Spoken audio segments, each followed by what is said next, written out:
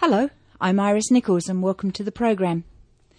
Arthritis Week starts on April the 1st this year, and it's an opportunity for us to learn more about a disease that affects people the world over.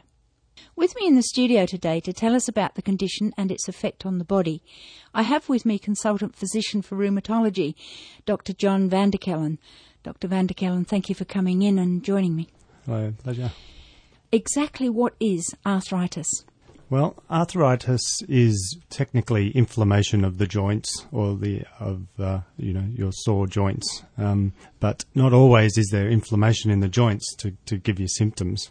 So really, any pain that you're having in joints would be classed as arthritis. Does it affect all joints?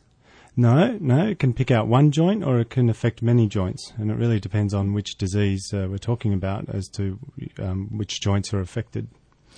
How common is it?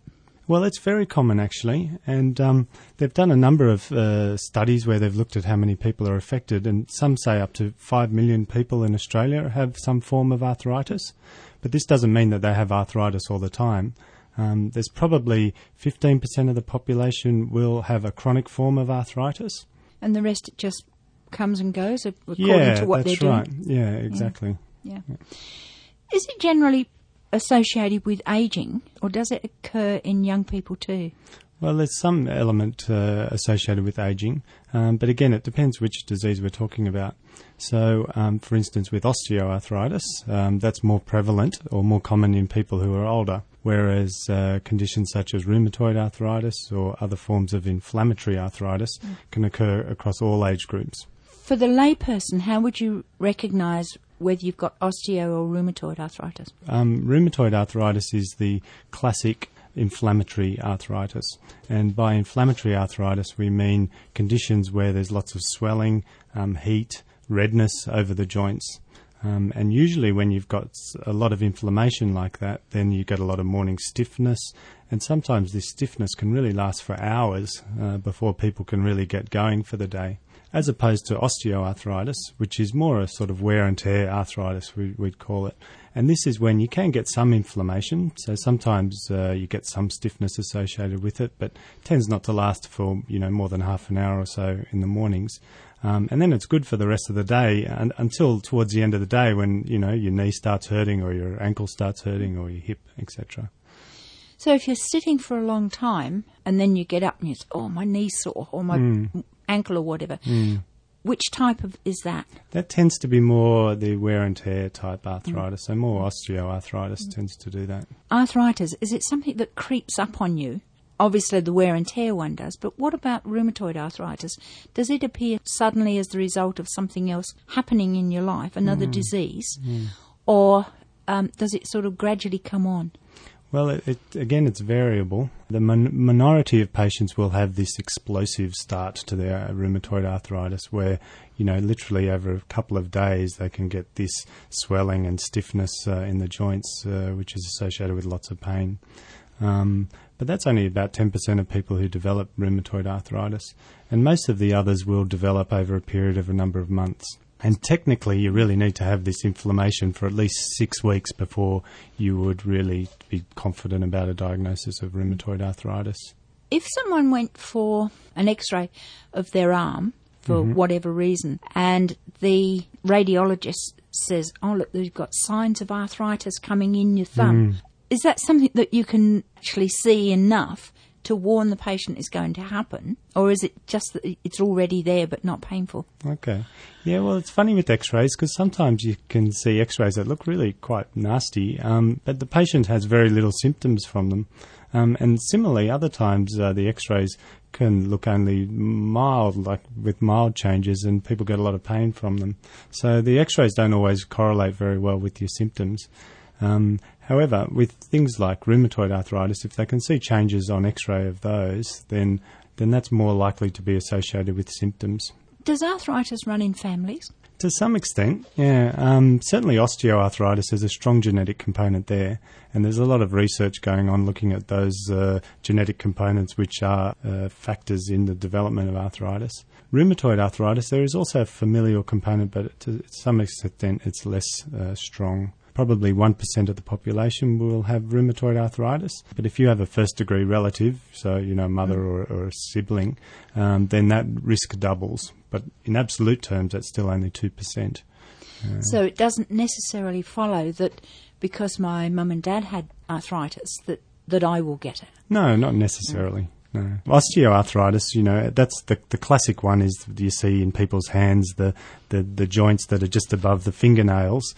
Then they get that bony sort of hard swelling. Yeah, and sometimes that also affects the joints that are a bit closer to the wrist as well. And that bony sort of arthritis has quite a strong familial component. While in itself it's not necessarily painful, if you knock it or bump it sure is. Oh, yeah, absolutely. So I guess it does make the patient a bit more wary of things they do. Yes, yeah. Oh, yeah. Is there a cure or is it a matter of maintenance? There is no cure, yes. There is definitely things that can be done to help with the symptoms, and there is things that can be done that can slow the progress of the disease. Yeah. The closest thing we've come to a cure is some recent medications that have become available with rheumatoid arthritis, and this is this inflammatory arthritis as opposed to the osteoarthritis. With osteoarthritis, there's no cure, but there's a lot of people sort of working on it and looking for ways to really slow the progress of this condition. But yeah, there's a whole list of things that can be done to try and improve those symptoms. What are usually the first symptoms of rheumatoid arthritis? It's really this morning stiffness that people really notice to start with. Yeah, and it sort of creeps up over a matter of a few weeks normally. And they just find it difficult to get going in the morning. And often, the normal people get up and do things normally in the morning, but they just start finding the mornings a real struggle, and sometimes that goes right up until lunchtime, and it's not until the afternoon where they feel they can go out and do normal things.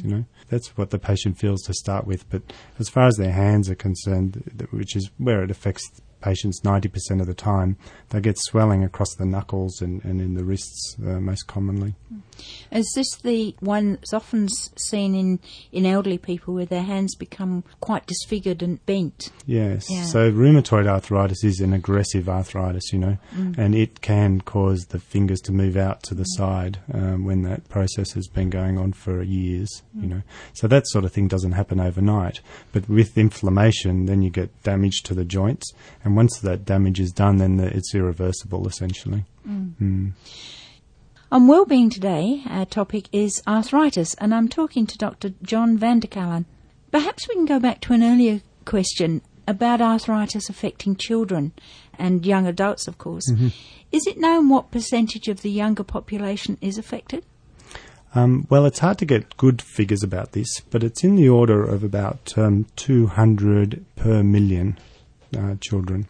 So that's kids less than 18 years old. And with that, I'm talking about inflammatory sort of arthritis. So that's the rheumatoid arthritis equivalent that occurs in children. So it's thought to be about 200 per million. So not very common, much less common than rheumatoid arthritis per se. But yeah, significant. And what would be the youngest patient that's known? Little? That's known.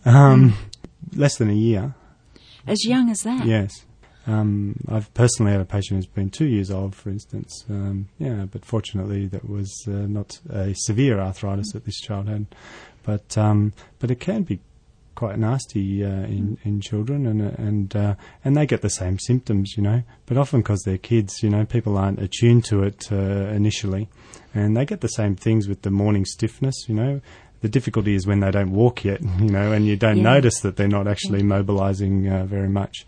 But, if they're 5 or 6 years old, then the child might not want to go and do their normal sport, or they have difficulties getting to school, and, they can't make a fist in the morning because their joints are so stiff. Is this because they've been in bed and the joints have been basically immobile for that time?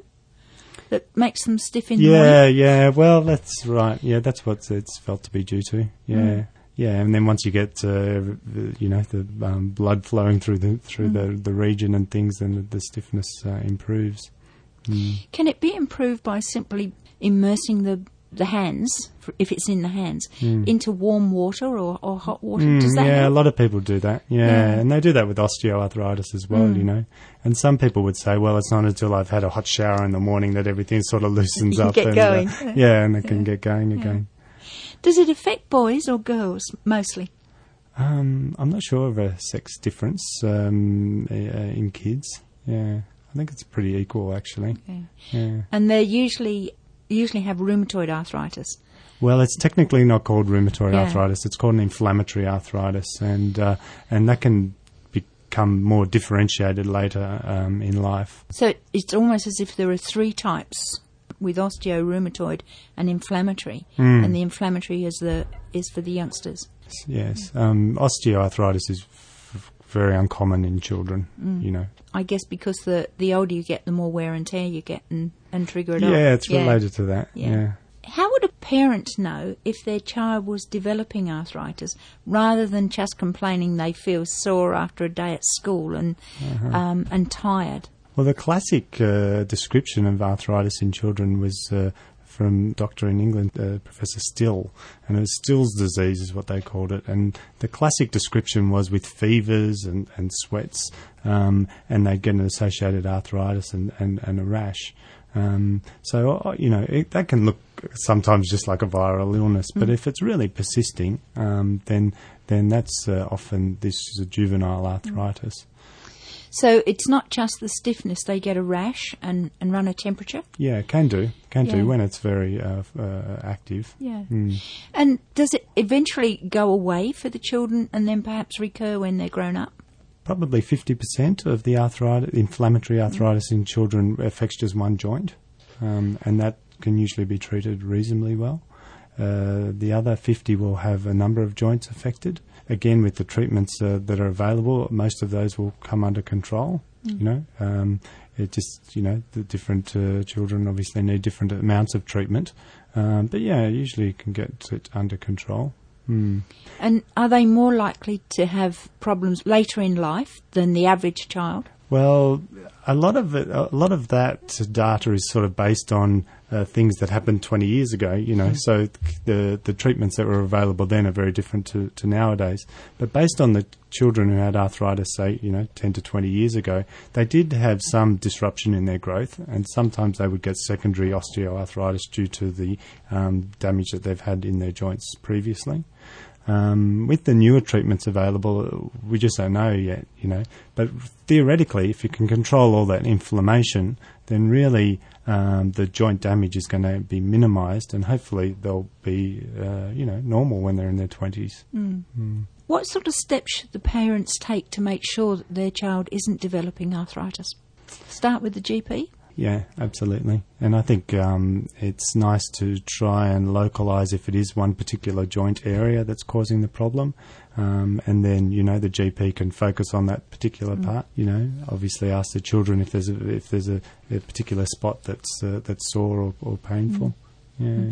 And I guess if they're really little, it's just a matter of putting your hand or your finger on that particular spot and watch for the kid to jump. Yeah, that's right, yeah. Is the overall treatment for both osteo and rheumatoid arthritis the same?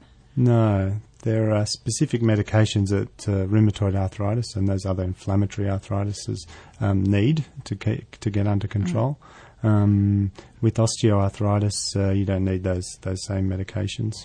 Yeah. But is it treatable, or do you just sort of keep them comfortable if they get to the stage where, you know, the knees are really sore and the hands get very sore? Mm-hmm. Well, if we talk about rheumatoid arthritis first, the idea with the treatment there is to control this inflammation, because it's this inflammation that causes the joint damage. So there's a list of medications that can do that, and they can really stop the joint damage from occurring. But they are medications that you need to take every day or once a week for years, you know. But it's clearly been shown that if you take those medications, that your joint damage can really be minimised. And that will stop you from getting the debility and, you know, those deformities that we talked about previously. Yeah, well, we hope that maybe we'll be able to prevent a lot of that in the future. Research is looking good? Yeah, well, there's new medications out that are fantastic, actually. They've really revolutionised the treatment of rheumatoid arthritis. A lot of those elderly hands that you see that have deformities, well, when their disease was really very active, there was very little that was available to try and treat it. Most people would have heard of cortisone or prednisone, and when that came out, they thought it was the cure for arthritis, and to some extent it did stop all this inflammation and pain, but, it was a bit of a two-edged sword because it's got its own complications and problems. So we still use it nowadays because it is fantastic at controlling that inflammation, but we use it really in short bursts to try and get things under control so that these other medications will stop the joint damage from happening. At what stage does a patient go to see somebody like yourself? They've been to see the GP, not getting any better. At what stage in their condition do they end up coming to see a consultant? Okay. Well, it's usually when they're not getting under control with relatively simple means. Yeah. So say the patient who's got osteoarthritis of their knee, you would normally try with some paracetamol to start with to see if that controlled the pain. And sometimes people would just use the paracetamol towards the end of the day, for instance, because that's when it's most likely to be sore. If the paracetamol regularly wasn't controlling the pain, then they might try an anti-inflammatory, cortisone injections, which can work really very well. And all those other things to try and keep yourself well. And I guess to some extent the more exercise and movement is probably better than saying, my knees are too sore to go anywhere. Yeah, that is true, yep. And they've done some good studies that showed that people who continue to exercise require less medications and have less joint damage from their arthritis. And probably the reason for that is that it helps improve the muscle strength. And if your muscles are strong, particularly your thigh muscles, well, it really protects joints like your knees. And it also helps keep a bit of weight off. So obviously if you're not putting so much weight through these joints, then they're not going to be as sore. You're listening to Wellbeing. I'm Iris Nichols, and I'm talking to Dr. John van der Kallen about arthritis. Dr. van der Kallen, we mentioned exercise and things. How good is going for physiotherapy and those types of things, types of exercises? How good are they for osteoarthritis? Well, for knees that I mentioned before, it's really important. The knee is really a relatively unstable joint. You're sort of perched on the top of both your knees, and there's a number of muscles and ligaments trying to hold it all together. But when you get weakness in the thigh muscles in particular, then the knee becomes much more unstable. And if you've got a lot of that movement, then the arthritis can actually progress quite quickly. So the physiotherapy is great for those sort of exercises that can strengthen up those muscles. Does arthritis only occur in joints like knees, hands, elbows, ankles, or does it affect the spine as well? So the spine's complicated. In the spine there's bones, and there's a disc in between each of those bones, and those bones are joined by little joints at the back.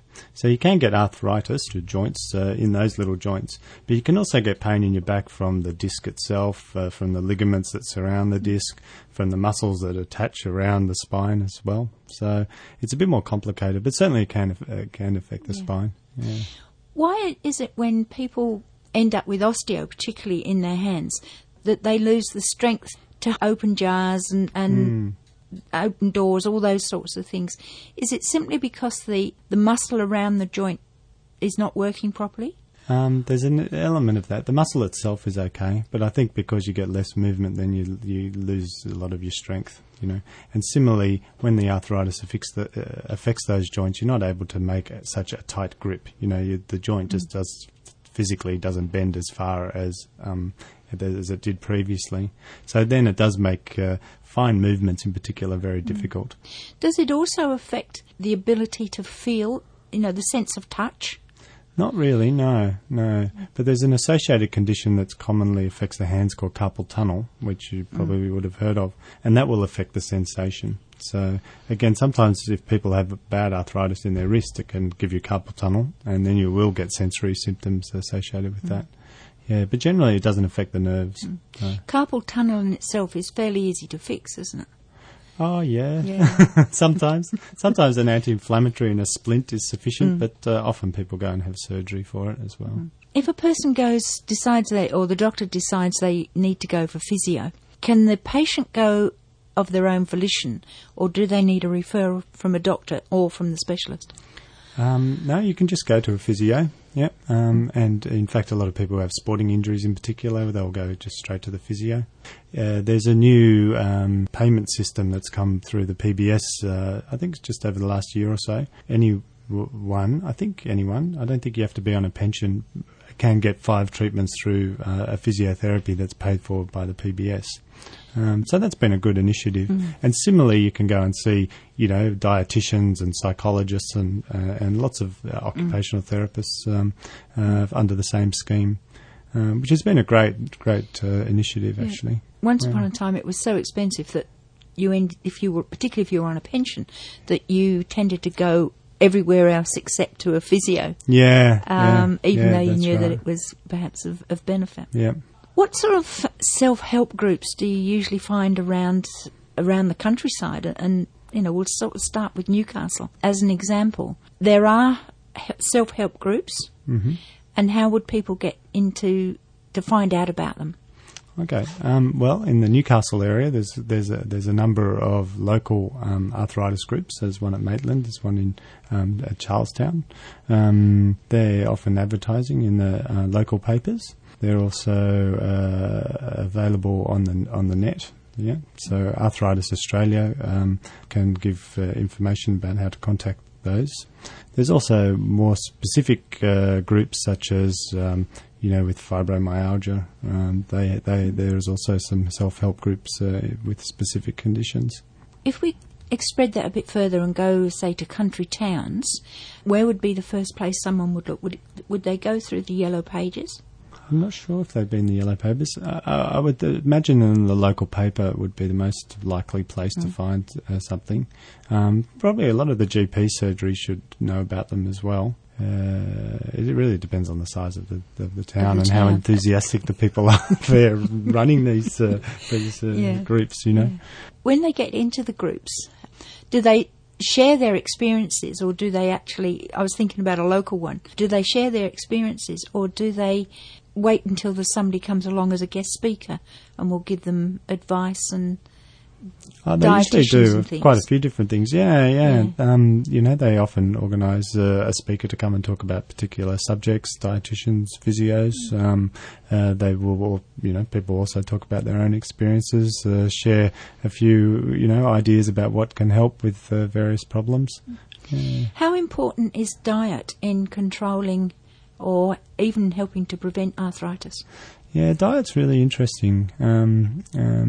I think there is some pretty good evidence about the omega-3 fish oils, as well as antioxidants as far as helping with inflammation. Whether it actually stops the progress of arthritis is another matter. And I think eating good, sensible diets is also very important. And this will also then reflect on your weight and how much weight you're putting on. So really, I think, they say lots of fresh fruit and vegetables, and often the brightly coloured ones apparently have more as far as antioxidants and things are concerned. So it plays a really major role, I think. I guess a lot of it is following advice and finding out for yourself which sort of treatment suits you. Suits the individual. So whether diet makes a difference or exercise or whatever. Well, I think diet and exercise are always very important, and it's not just from an arthritis point of view, Those that regularly exercise have, tend to have better blood sugar control and better blood pressure, and it's equivalent even to taking a medication, doing regular exercise. So it's really got lots of good health benefits.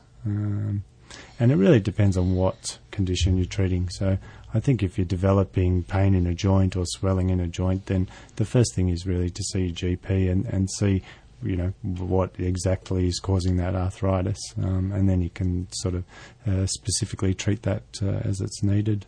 There's a lot of people, as I mentioned earlier, about not having the strength to open doors and cans and bottles and things. Where would that sort of person go to look for help for tools to help them? I know that there are handles that go on taps which make it easier to turn taps on. Yes. Where would they go to find those? Well, there's a couple of places in Newcastle that have those sort of devices. A lot of the chemists have those sort of things as well. It depends. If you're outside the Newcastle area, it really depends. Probably the chemists are going to be the most likely ones that are going to have some of those things. I think on the Arthritis Australia website there is also a section with those, and I'm not sure if you can order them, but I suspect you might be able to, actually. Yeah. And, of course, that website is simply www.Arthritis Australia, isn't it? That's right. As one word. Yep. Consultant physician for arthritis, Dr. John van der Kallen, has been my guest today.